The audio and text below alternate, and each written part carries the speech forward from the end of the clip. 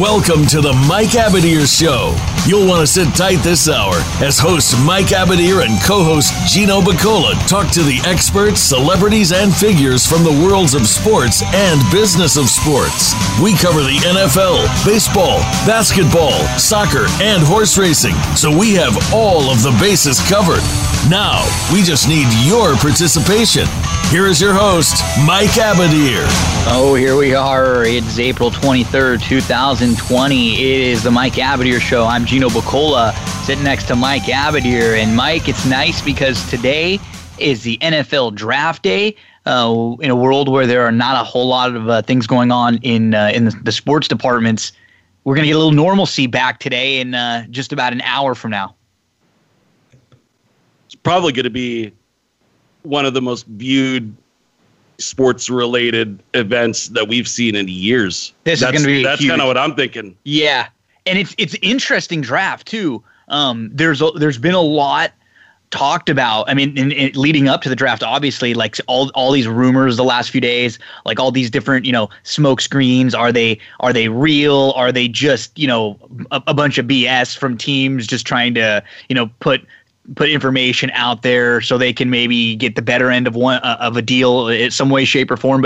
But there's been a lot going on out there, and this draft in particular, it looks like at least the draft will probably start at pick number 3. But before we even get into the draft, because we'll probably spend a whole lot of time talking about it, there was a big trade and big news in the NFL world earlier this week. Mike, you and I were just talking about it before the show started.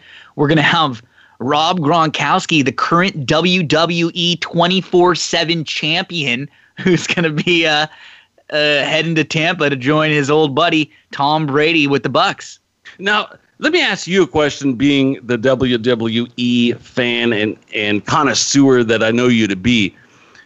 I'd been reading some things. Obviously, the big news last week with the WWE was the layoffs and things of that nature. Bummer. Yep. And it's hard for me. I'm an outsider. I don't follow this stuff. So I just see one set of numbers and they can be interpreted differently by somebody else, like any data, right? Yep. And I saw that viewership has been on the decline, which is a little bit surprising to me because I thought it was still kind of on the uptick. And that's why you got Fox and ESPN and others that are trying to participate in this. I guess my question for you is, if they're kind of on a slight down course because maybe they can't have live, events with an audience and things of that nature, do you think that at all played into Gronk's decision making? Do you think if it was like rolling red hot, selling out arenas week in, week out, and he got to see that on a weekly basis, and now he's one of the central figures and he's like, I'm loving this, do you think he would have still gone back to the NFL? No, yes, I think it more had to do with, because I don't know if he was ever going to be a guy that's in the wrestling ring all the time. I think he might have been someone that they use, like his buddy Mojo is a wrestler. So I think I could see them using him to help kind of like further some of those storylines, or just kind of how they had him hosting stuff. To me, I think the whole thing happened with Brady leaving. I don't think he wanted to go back to New England. See, I just don't think he wanted to go back to another Belichick season and have to work. I think you nailed it right there. And go through all of that. This is kind of a referendum on Bill Belichick. And and when he's one of the greatest of all time, right? It's just when you're at the point of the career where Gronk is and Brady is now, like I'm not trying to say that Brady's going to take it easy, but he knows and Gronk knows what they need out of each other. Like he knows what he needs to ask and get out of Gronk. I think it's just going to be a much different situation. I mean, we talked, we had some quotes about Arians. I think it was just a few weeks ago when we were talking about how different the world that he lives in from a coaching standpoint is compared to Belichick, where he said, you know what, there's no reason why you can't get things done and go home and have a life after football. Like he just has a different way about doing it. And he's had some plenty of success in his day too. So to me, it was just, hey, you know what? Tampa, I can go down there. There's some nice weather. I can have some fun down there. You know what? If I want to go to WWE, I can always do it in a year or two. I can always do it after, but I don't have many more years or all that much mileage left on me as far as the NFL is concerned. Yeah, exactly right. And yeah, that was Greg Auman that was kind of giving us some insight, as he covers the Buccaneers. And I think I think the Brady probably was able to give him a pretty concise sales pitch, which with something along the lines of, hey, I know I've only been here a short time, but based on my conversations, they run things very differently. It's very efficient, yet it's what we're asked to do is very different than what we were asked to do in New England for the following reasons. And most importantly, I think we're going to have a looser, funner environment. Let's give this a shot one more time and be legends in Florida as we already are in New England. And I think there's something that's very compelling about that. You know what I mean? Like, hey, let's do this one more time. And if it doesn't work out, kind of like we talked about on that show when Brady first, the move was first announced, if it doesn't turn out the way we wanted to, it was just Tampa Bay. Well, and it's not like the New York media or Boston media. Well, and they didn't break anything up, right? This has just been a team that has been like a perennial, like, between 5 to 8, 9 win team. That's about it. Like that's the world that they've lived in. You have to go try something like this. You absolutely have to take a swing. Even just like looking at the moves in like individually, you didn't have to like give up anything for Brady. No. And then in the Gronk trade, you traded a 4th rounder and you got back Gronk and a 7th rounder. You know, I mean, it wasn't like you had to give up a whole ton to do this. It's absolutely worth trying, because you know what's going to happen at the very least, Mike? You're going to sell a hell of a lot of jerseys. You're going to sell way more tickets than you would have if there are going to be people there. Even if there's no one around, you're still going to get people buying Brady Bucks jerseys, Gronk Bucks jerseys. And as far as whenever we come back, people are going to care and they're going to be watching those Tampa games. There's going to be a lot more Tampa games that get flexed or that are, getting like major coverage more than we've ever seen before. All of what they did now is at the very least going to give them some money back. Look, there's a lot of really, really good, talented tight ends in the NFL, but there are very few that have a lot of flair and personality and are if you say Gronk, known in every household. That's it, Gronk. Yeah. You just have to say Gronk. And are known in every household. Gronk is one of them. So it's very different than, getting one of the really good tight ends from Philadelphia or, one of the many good tight ends in this league. Gronk is his own brand. It's his own label. And he gets teamed up with, Tom Brady, to some, the greatest of all time. Definitely the greatest winner in NFL history. So it should be pretty fun. And hey, look, on the flip side, the Patriots, they got something out of this thing, right? He was going to be retired. If he stayed retired, they don't get anything.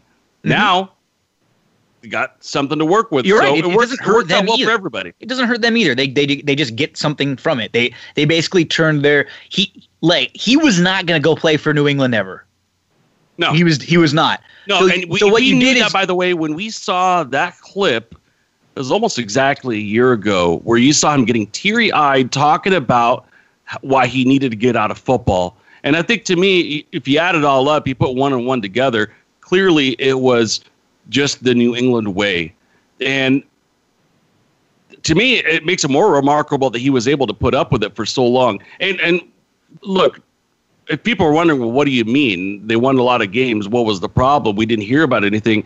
That's kind of part of it, is that you have this like pressure cooker building up and you never have the release.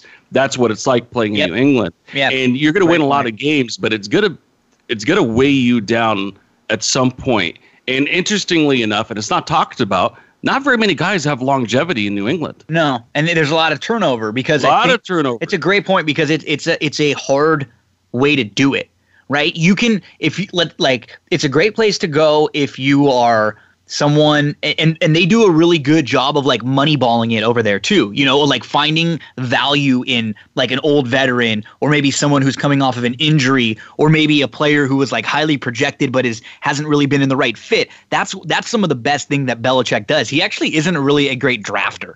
Like he actually finds players who have like some other tape throughout the league and he can put them in a great spot. But you made a great point. They don't stay there for as long as Brady did.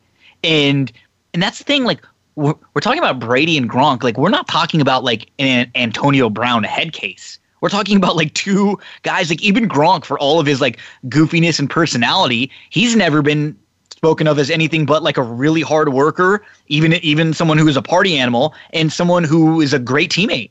Yeah. And he does a hell of a job. Like that's the thing we forget about Gronk is like he's one of the best blockers in the league, like tight end blockers in the league too. He wasn't just a guy who could go out there and catch the ball. Like he was just a good teammate. So when these guys got a little frustrated and felt the need to leave, you mentioned it, it's just like it boils over year after year after year and not being able to kind of at least kind of just have that release, speak your mind a little bit, have a little bit of like me time. And we saw Brady kind of stepping out of that bubble a little bit the last few years. He was kind of bigger than New England, almost with what he's done in his career. And I never thought he was going to go back this year. And this is just fun. This is fun for us, for like football fans, for fantasy football fans too, because they're going to be a team that's got a good looking offense on paper, right? Like they have a good amount of weapons now. They need a hell of a lot of help on the defensive end of the ball, but just when Brady drops back and he's going to be playing in warmer weather, we're assuming he's going to have a lot of options. Yeah, and I think the relationship started to probably sour a little bit when there was internal conversations about whether Garoppolo was their quarterback of the future, whether it was Brady. What do we do? Obviously, Kraft has had his way, and Brady was the one that they kept. But that's going to clearly cause somewhat of I don't want to say a rift, but it's going to be an issue between the head coach and the quarterback. I don't care how confident or accomplished that you are. Interestingly enough, Lynch, general manager of the 49ers, foolishly revealed that, yeah, we did have internal conversations about bringing Brady in. And I think when you say something like that, it's the beginning of the end for that quarterback. That relationship, that trust, you are our guy. Who did that serve? It serves nobody. It has to be you are our guy. Yeah. And the moment that there's any kind of maybe you are our guy or we thought about it, it's basically like saying like, hey, honey, I love you. I'm going to go on a couple dates, but I'm probably going to get back with you. That's it. That's it for the relationship. You're toast. And that's the exact same thing between a team and a quarterback. So that's yeah, it doesn't serve any purpose. Staying along the lines of a quarterback and bringing it back to what's going to happen today, Adam Schefter is reporting that Bengals president Mike Brown officially welcomed Joe Burrow to Cincinnati yesterday. Yep. And that there was and he sent Burrow a letter that said, amongst other things, and I quote, that he looks forward to building championship football teams with you for many years to come. Kind of a spoiler thing for Schefter to kind of put out there, and I don't know how that leaked, but being involved with a leak recently within the last month and a half or so, see that these things can leak very easily, and it's unfortunate when they do. You kind of want Burrow himself to be able to celebrate that moment with his family and friends on his terms and not to have Adam Schefter, same thing with the team, same thing with the league and ESPN and all the different affiliates that are covering the event too. They don't want that out of the bag already, but it is what it is, Gino. Yeah, so it looks like we know that there's not going to be a trade involving Burrow and that first overall pick. And it doesn't look like number 2 either, because actually what it looks like, the Redskins, they're kind of in an interesting situation. They're in talks to trade Trent Williams. They've had issues with their offensive lineman, Trent Williams, for a while now. And there seem to be a lot of teams that are thinking about moving up in this draft to get one of the big, I think there are 4 offensive tackles that are very highly projected that could maybe even go into the top 11 picks or so. And so maybe, using someone like Trent Williams as trade bait, they can, get something.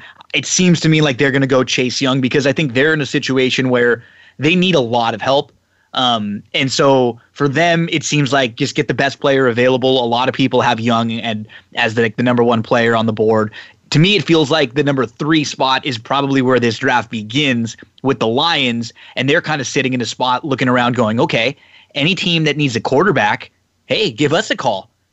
what are you willing to offer us? You want to come up to 3? You need to get a quarterback. You want to get Tua. You like Herbert. I mean, you want one of these big offensive linemen? Give us a call. It looks like the Lions and the Giants are actually, looking to other teams, and they don't have a problem with moving down a little bit if they would have to.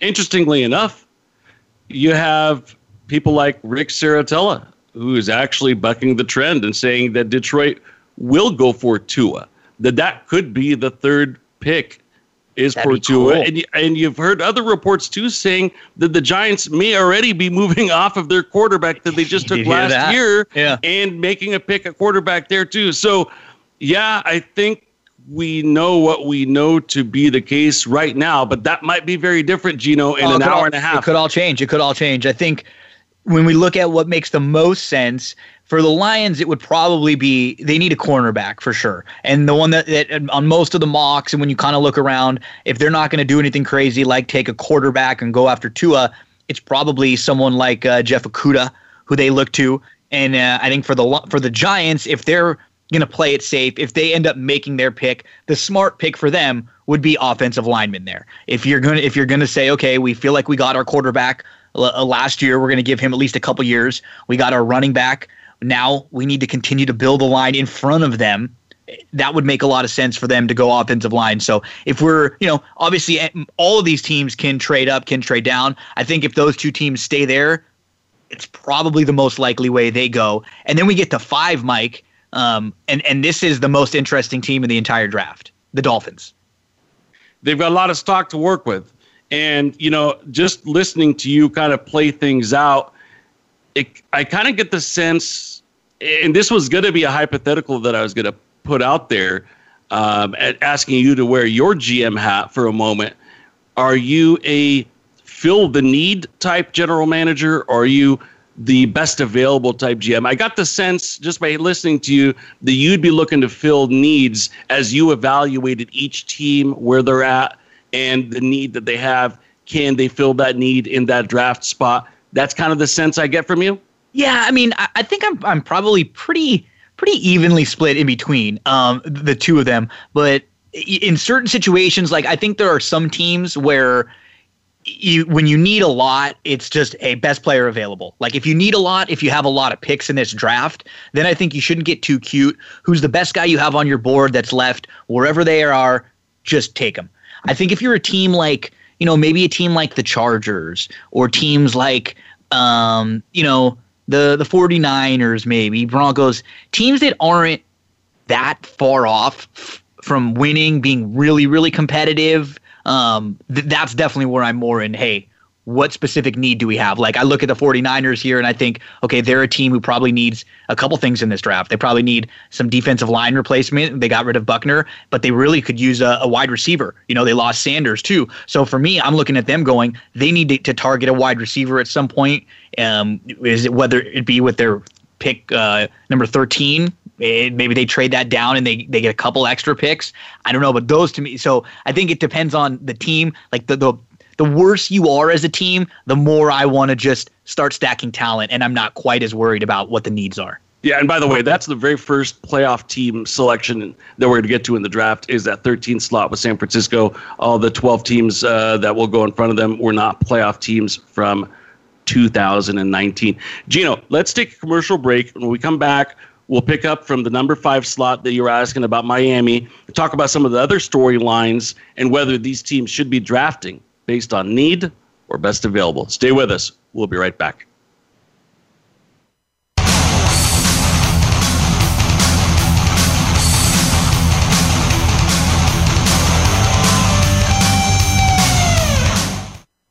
Follow us on Twitter at VoiceAmericaTRN. Get the lowdown on guests, new shows, and your favorites. That's VoiceAmericaTRN. Want to play the ponies and win? At Winning Ponies, we go inside and behind the scenes with the top jockeys, trainers, and handicappers. The Winning Ponies radio show with John Englehart, racing's regular guy, is the perfect complement to the Winning Ponies handicapping website. Catch us live every Thursday at 8 p.m. Eastern, 5 p.m. Pacific on the Voice America Variety Channel. Win prizes just for calling in. have we got a high-energy, all-access sports show for you. It's Outside the Huddle, starring Lemont Williams. Each week, join Lemont as he takes callers, discusses the week's top stories in the world of sports, and sits down with active and former players to discuss their transition from sports to business. Outside the Huddle is a great resource for players making career transitions both on and off the field. Tune in Wednesdays at 8 p.m. Eastern, 7 Central, and 5 Pacific for Outside the Huddle on the Voice America Sports Channel. Stimulating talk gets those synapses in the brain firing really fast. all the time. The #1 internet talk station where your opinion counts. VoiceAmerica.com.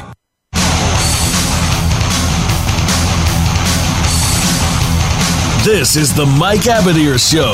If you want to call in today, we can be reached at 1-866-472-5788. That's 1-866-472-5788. Or send an email to mike@themikeabadirshow.com. Now, back to this week's program. Okay, Mike, so we're up to pick number 5. It's the Dolphins.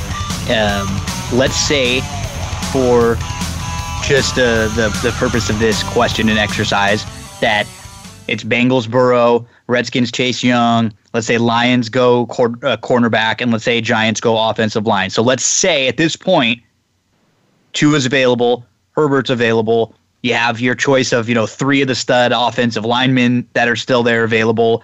You can, basically take your pick of any of the stud defensive players that are out and about.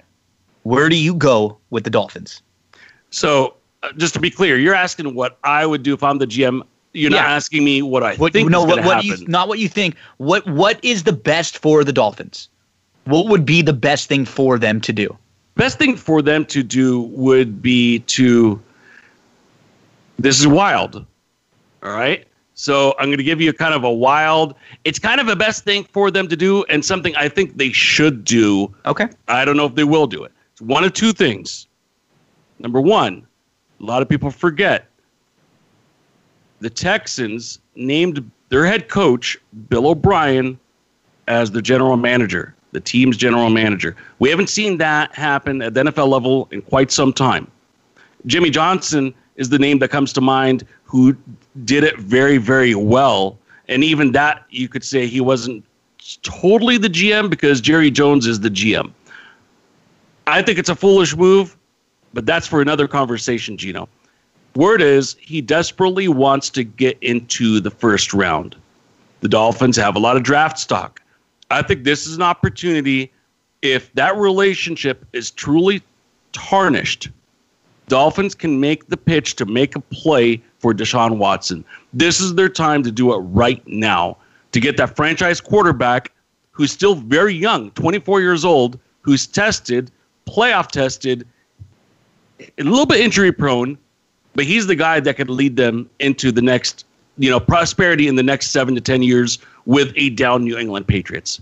That's what I think they should do. It's funny. And that's what they should do. It's funny because it's like my initial thought would be like, come on, man. The Texans wouldn't be stupid enough to do that. And then I stopped myself. I stopped myself. Yeah. I stopped myself because I had to say, you know what? They might be. They might be. They very well might be. And if you're someone like Miami and you maybe make them a Godfather offer, that's not a bad kind of a little bit outside of the box thing. Sure. It's really not. So I'm going to give you one more wild outside the box idea, okay?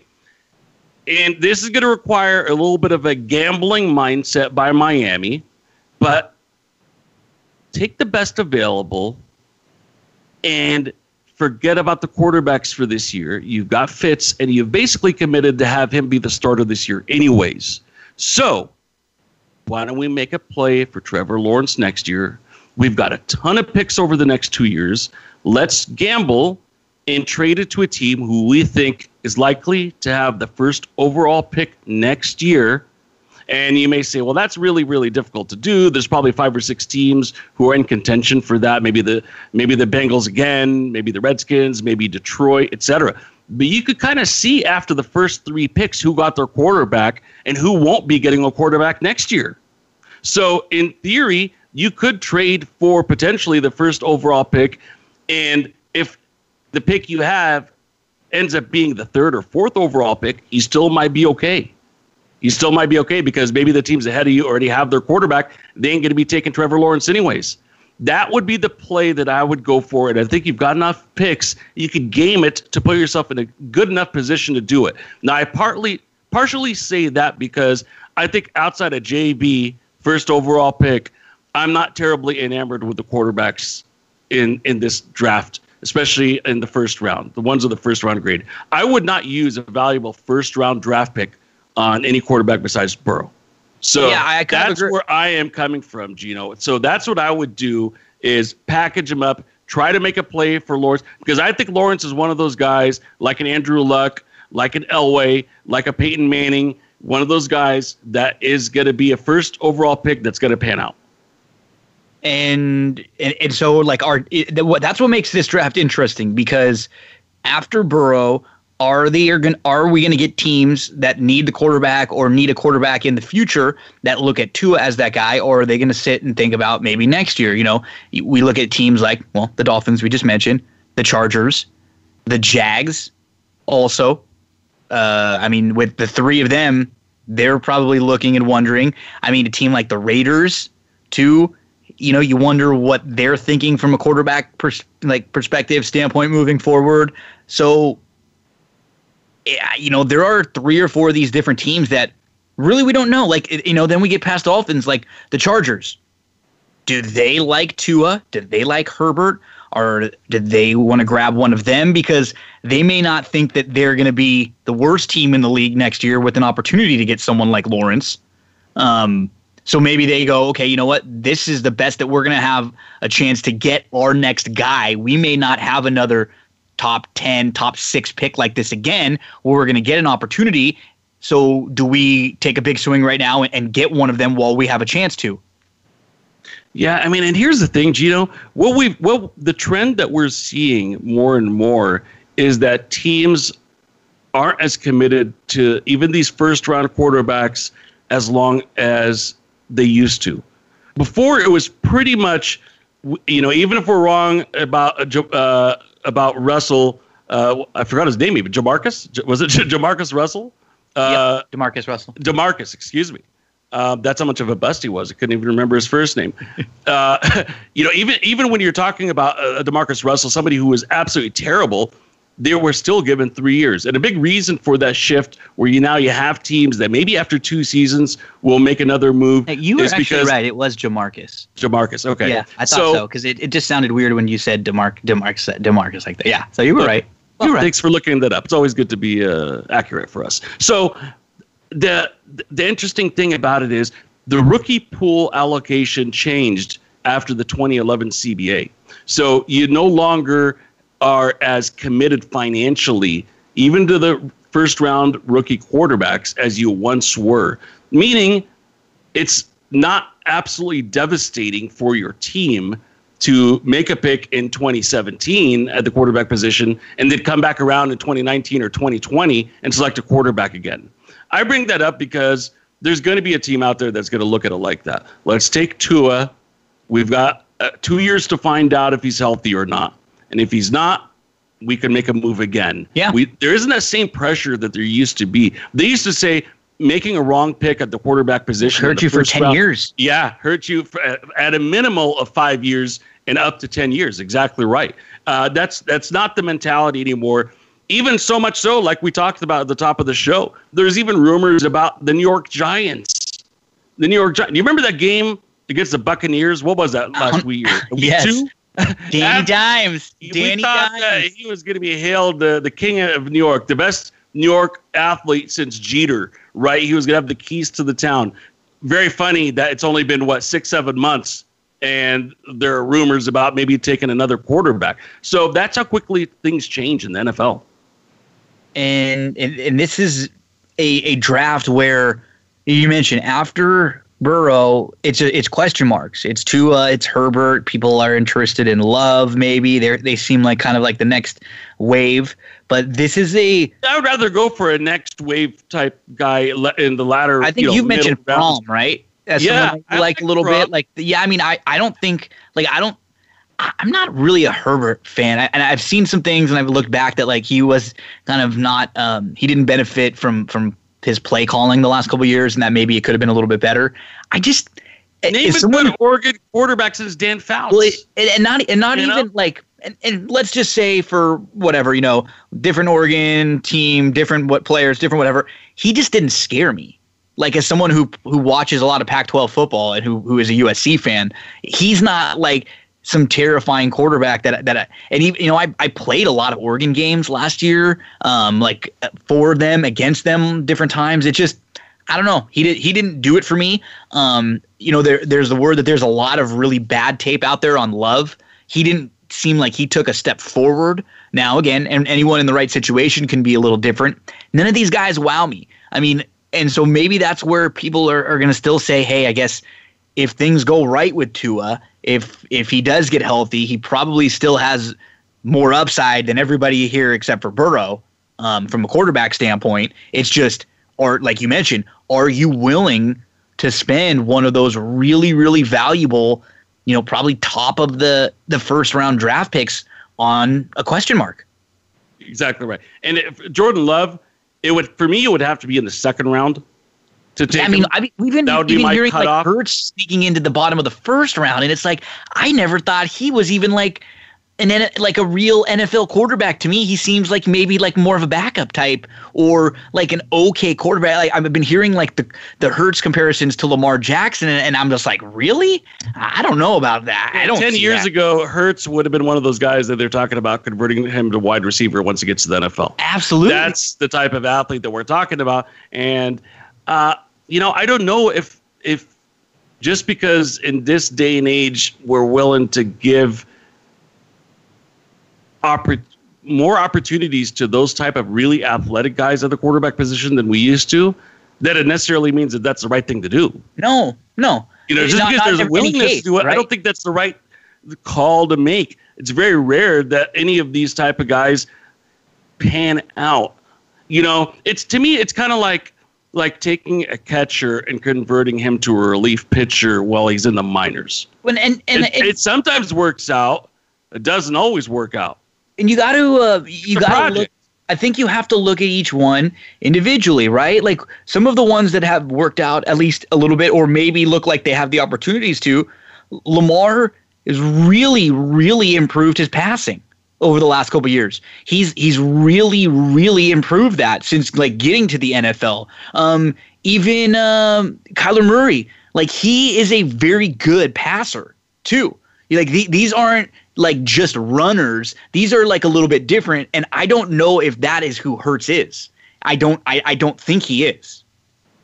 I'm going to make a prediction here, which is that when we look back 5 years from now, one of the quarterbacks that's taken as a priority free agent, an undrafted free agent from this year's group, will have outdone one of the quarterbacks taken in the first and second round this year. It happens almost every year. So it's really not what a great prediction. No, but like this year, it really is the case. We don't. It's even more because when you don't love the ones up top, it's just it's never worth taking a high pick on something you don't love. Right? This is like a very apt comparison to horse racing, where it's like I hear people are always like, yeah, I mean that horse is like 2-1. I don't really like it. I just don't want him to beat me. It's like don't use him. Don't use him. Don't bet him. Like, don't just throw a horse in because he's the favorite. If you don't like him, don't waste your money. Don't spend on him.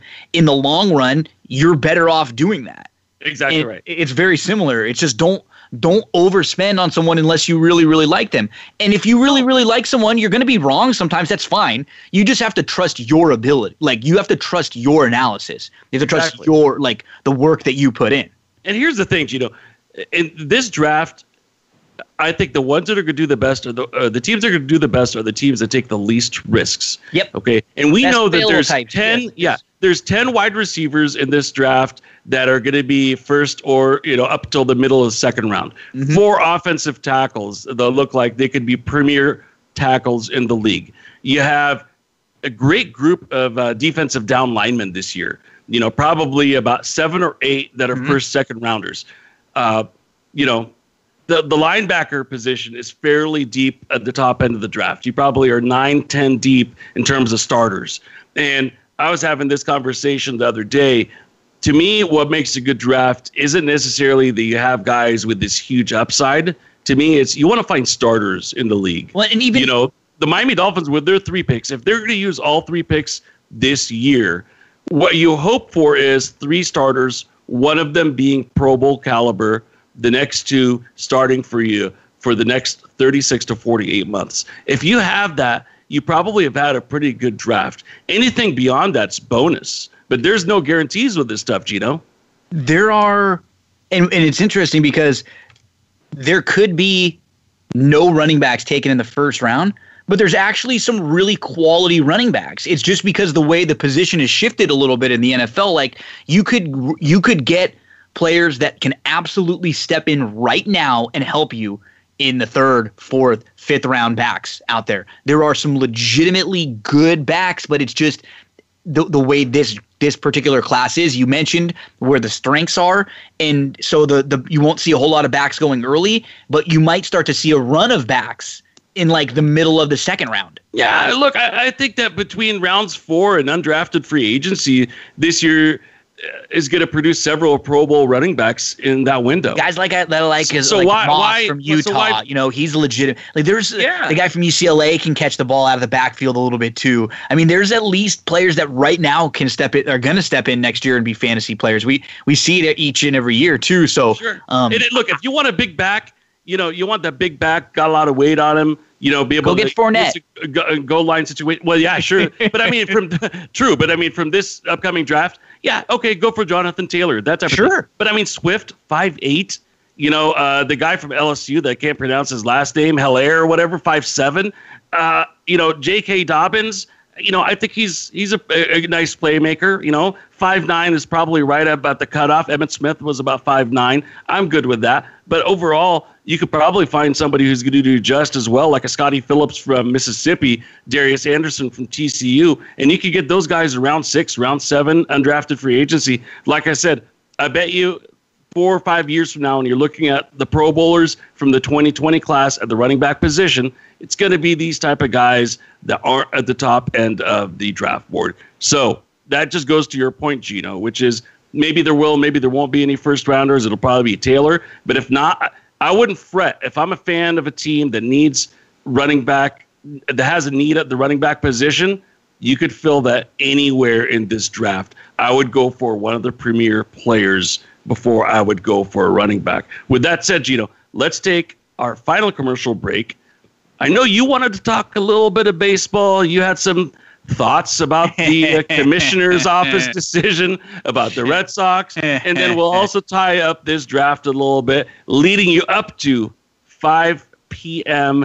We are at the 20-minute mark before we get to the very beginning of the first round of the 2020 NFL Draft. Stay with us. Don't go anywhere. We'll be right back.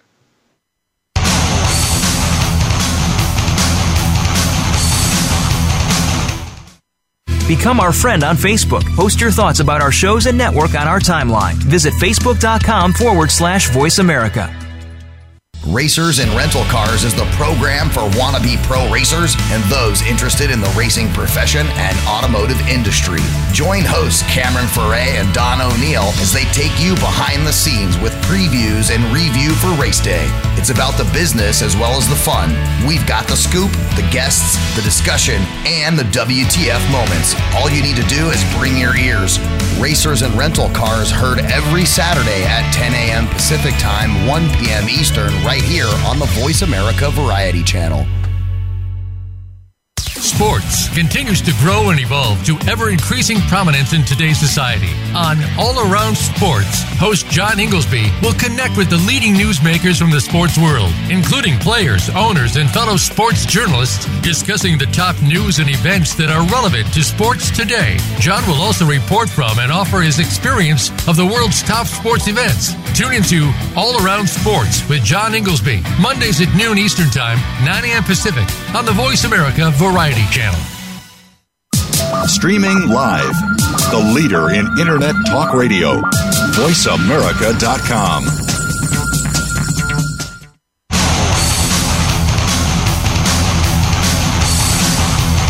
This is the Mike Abadir Show. If you want to call in today, we can be reached at 1-866-472-5788. That's 1-866-472-5788. Or send an email to mike@themikeabadirshow.com. Now, back to this week's program. Well, we are closing it up here on the Mike Abadir Show, just about 15-20 minutes away from the start of the NFL Draft. But we did get some MLB news recently. Just yesterday was announced that the Red Sox cheated, but only kind of cheated. So they got a second-round draft pick stripped, and that's one of their video operators is basically the guy who did everything. Nobody else was involved. It was this one mastermind. He's the genius that did it all. It was not anything to do with the guy who developed all of this cheating on the Astros team the year before, and he had nothing to do with anything. So that's what went down yesterday, I guess, from the Red Sox. Okay, so first of all, any listener to our show will know that I'm not surprised, because I told you guys back in January, and remember, you even told me, Gino, well, we'll have to wait and see. And I told you, listen, what they did was very mild, and they're not going to get heavily penalized. But then when it happened, mild compared to the Astros, it's not mild in that it's not cheating. Because it's funny, the only thing that they said was what they cheated. I think I saw something that was like, it was about 19% of their at-bats. What? So like they said they only cheated when there's someone on second base. Okay, so like the most important part of the game, when there's a runner in scoring position. So, only in the fourth quarter was when we cheated, only when it really mattered. That's the whole thing. There's partial truths to that, but there's more to the story. So that's 19% of at-bats at home games where this could have possibly happened. It's not that it happened on 19% of at-bats. So what they're saying is, okay, this scenario only happens at home. Okay, we agree on that part. Real quick, if it happens at 1% of games, isn't that too much?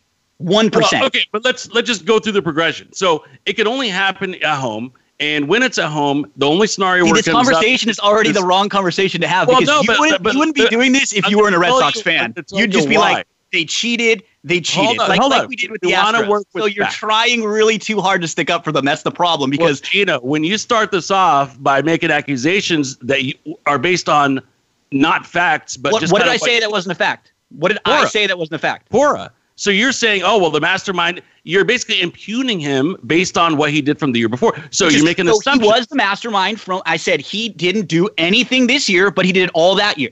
If people can actually believe, if you really believe that happened, then I'm like, okay, let me finish the progression because I'm dying to get it out, and then I'll address that. So with the progression that I'm talking about is,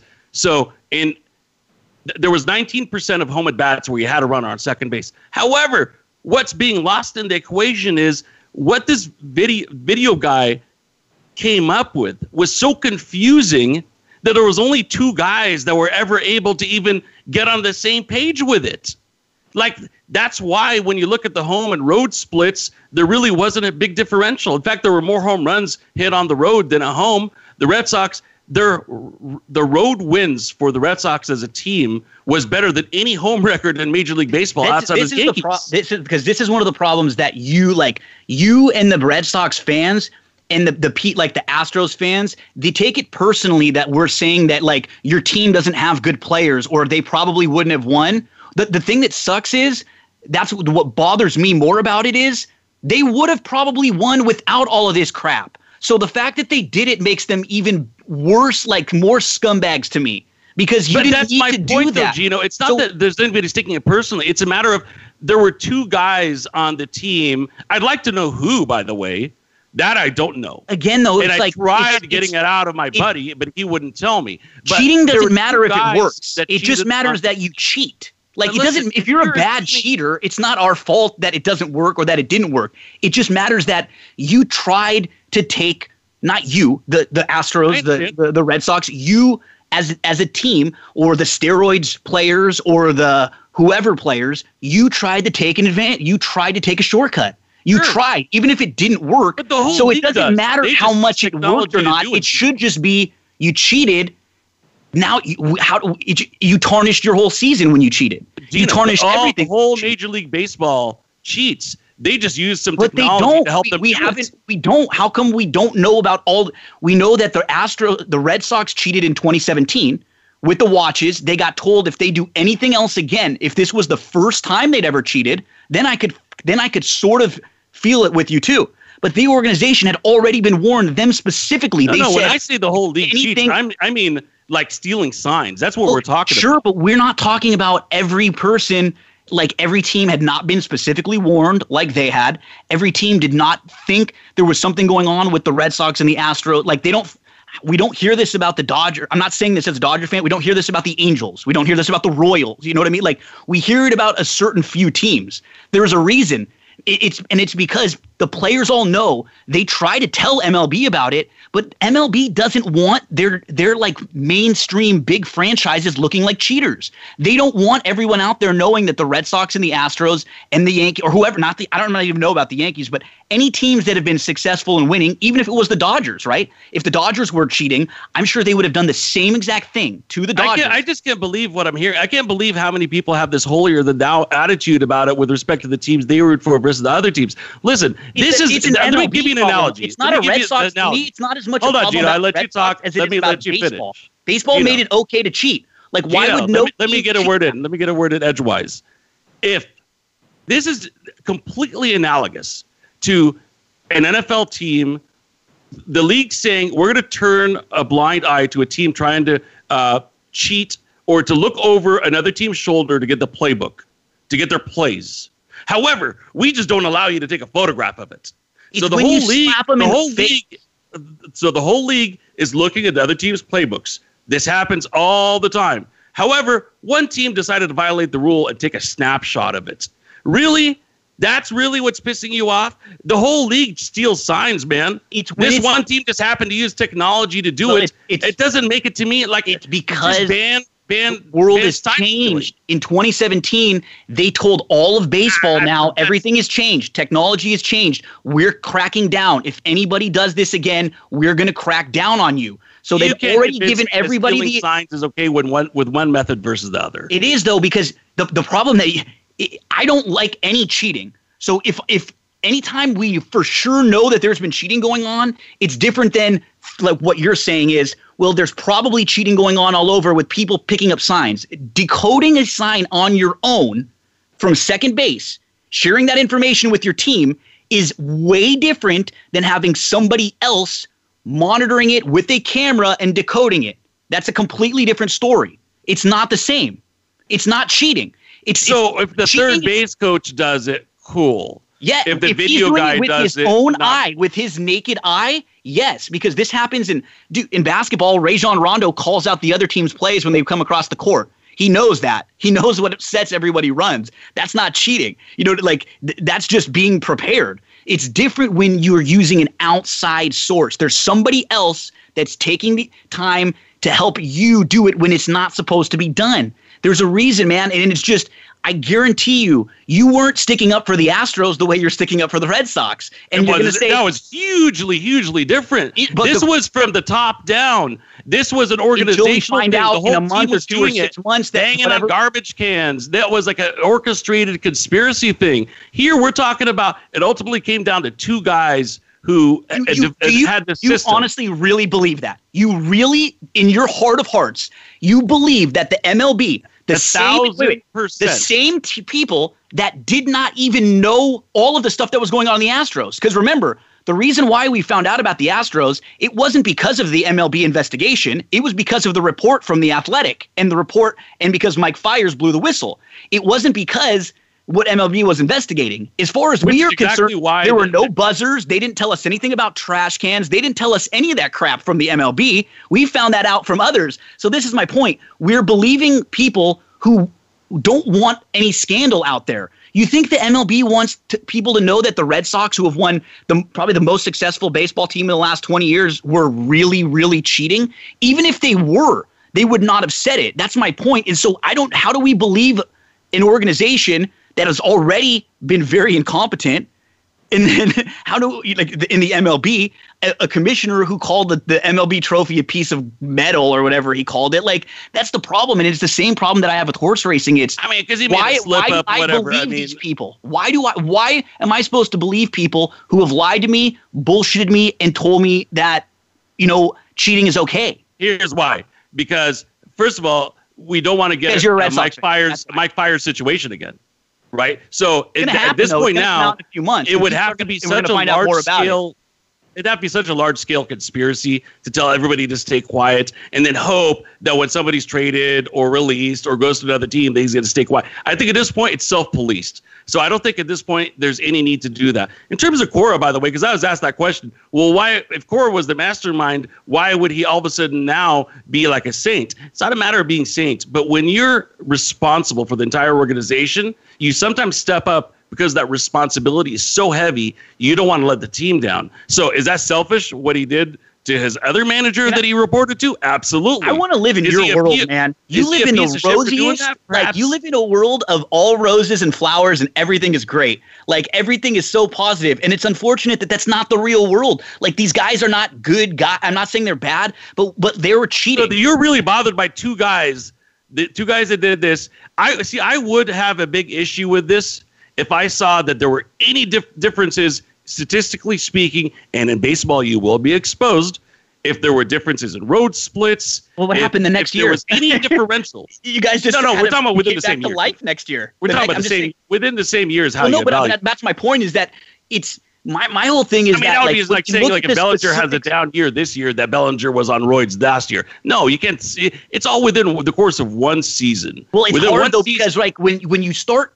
When you're doing it at the beginning and things go well for you, that changes the season, man. Like that changes you would tank your on the players' road, confidence are better. Like your players that are getting more hits, now they're more confident when they go up to bat. Their average is a little bit better. They're not pressing. They've won more games. There's a lot less pressure. See, dude, if it was a team-wide thing, I would understand. I would be saying the same thing if this was the Dodgers, and I'd be embarrassed. And I would be saying, you know what, like, I'm embarrassed because this is how I've been with horse racing in the last 20 years because that was my life. It was two Dodger players and nobody else understood it. They abandoned it. They didn't do it. It's two Dodger players that had a sophisticated sign stealing scheme. I would say there's no way, and that the whole anybody else. I would say there's for me. I would say there's no way that two players on a baseball team only know that, and nobody else knows. Others know. And others are involved for sure. It would bother me. It would, and I've been the same way. Like I lost a lot of respect for a lot of people I know that cheated and that have like taken a lot of shortcuts. It's just mainly because I have always been someone who has never been as talented, as big, as strong, as fast. I had to work my ass off in sports, in handicapping the races, and everything just to compete.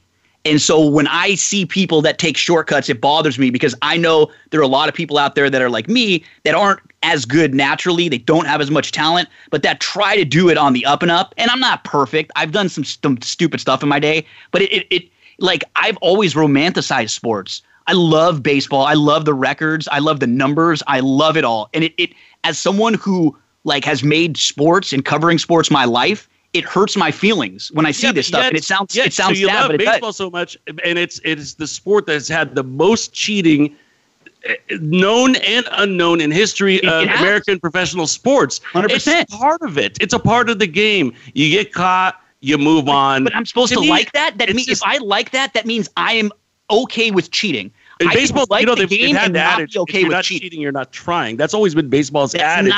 When you get caught, you move on. You still try to win doing other things. Try to find an edge doing other things. To me, I think it's more of a non-story when it's two guys. I can move on from that. But we're about to wrap this up. We might have to take this on in I'm going to play like that was some dancing, man. That was some good dancing.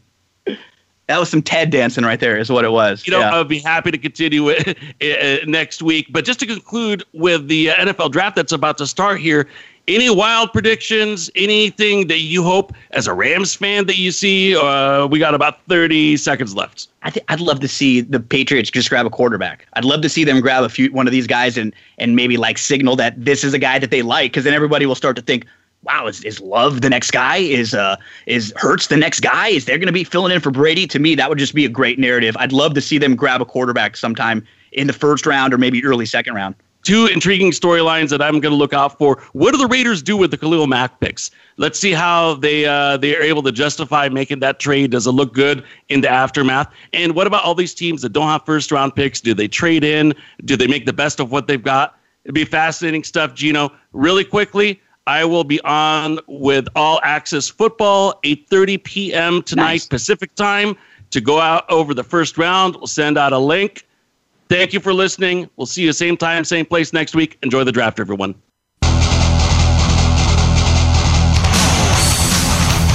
Thanks for joining us this week for the Mike Abadir Show. Please tune in again next Thursday at 7 p.m. Eastern Time and 4 p.m. Pacific Time for another show with Mike and his co-host, Gino Bacola, on the Voice America Variety Channel. Have a great week.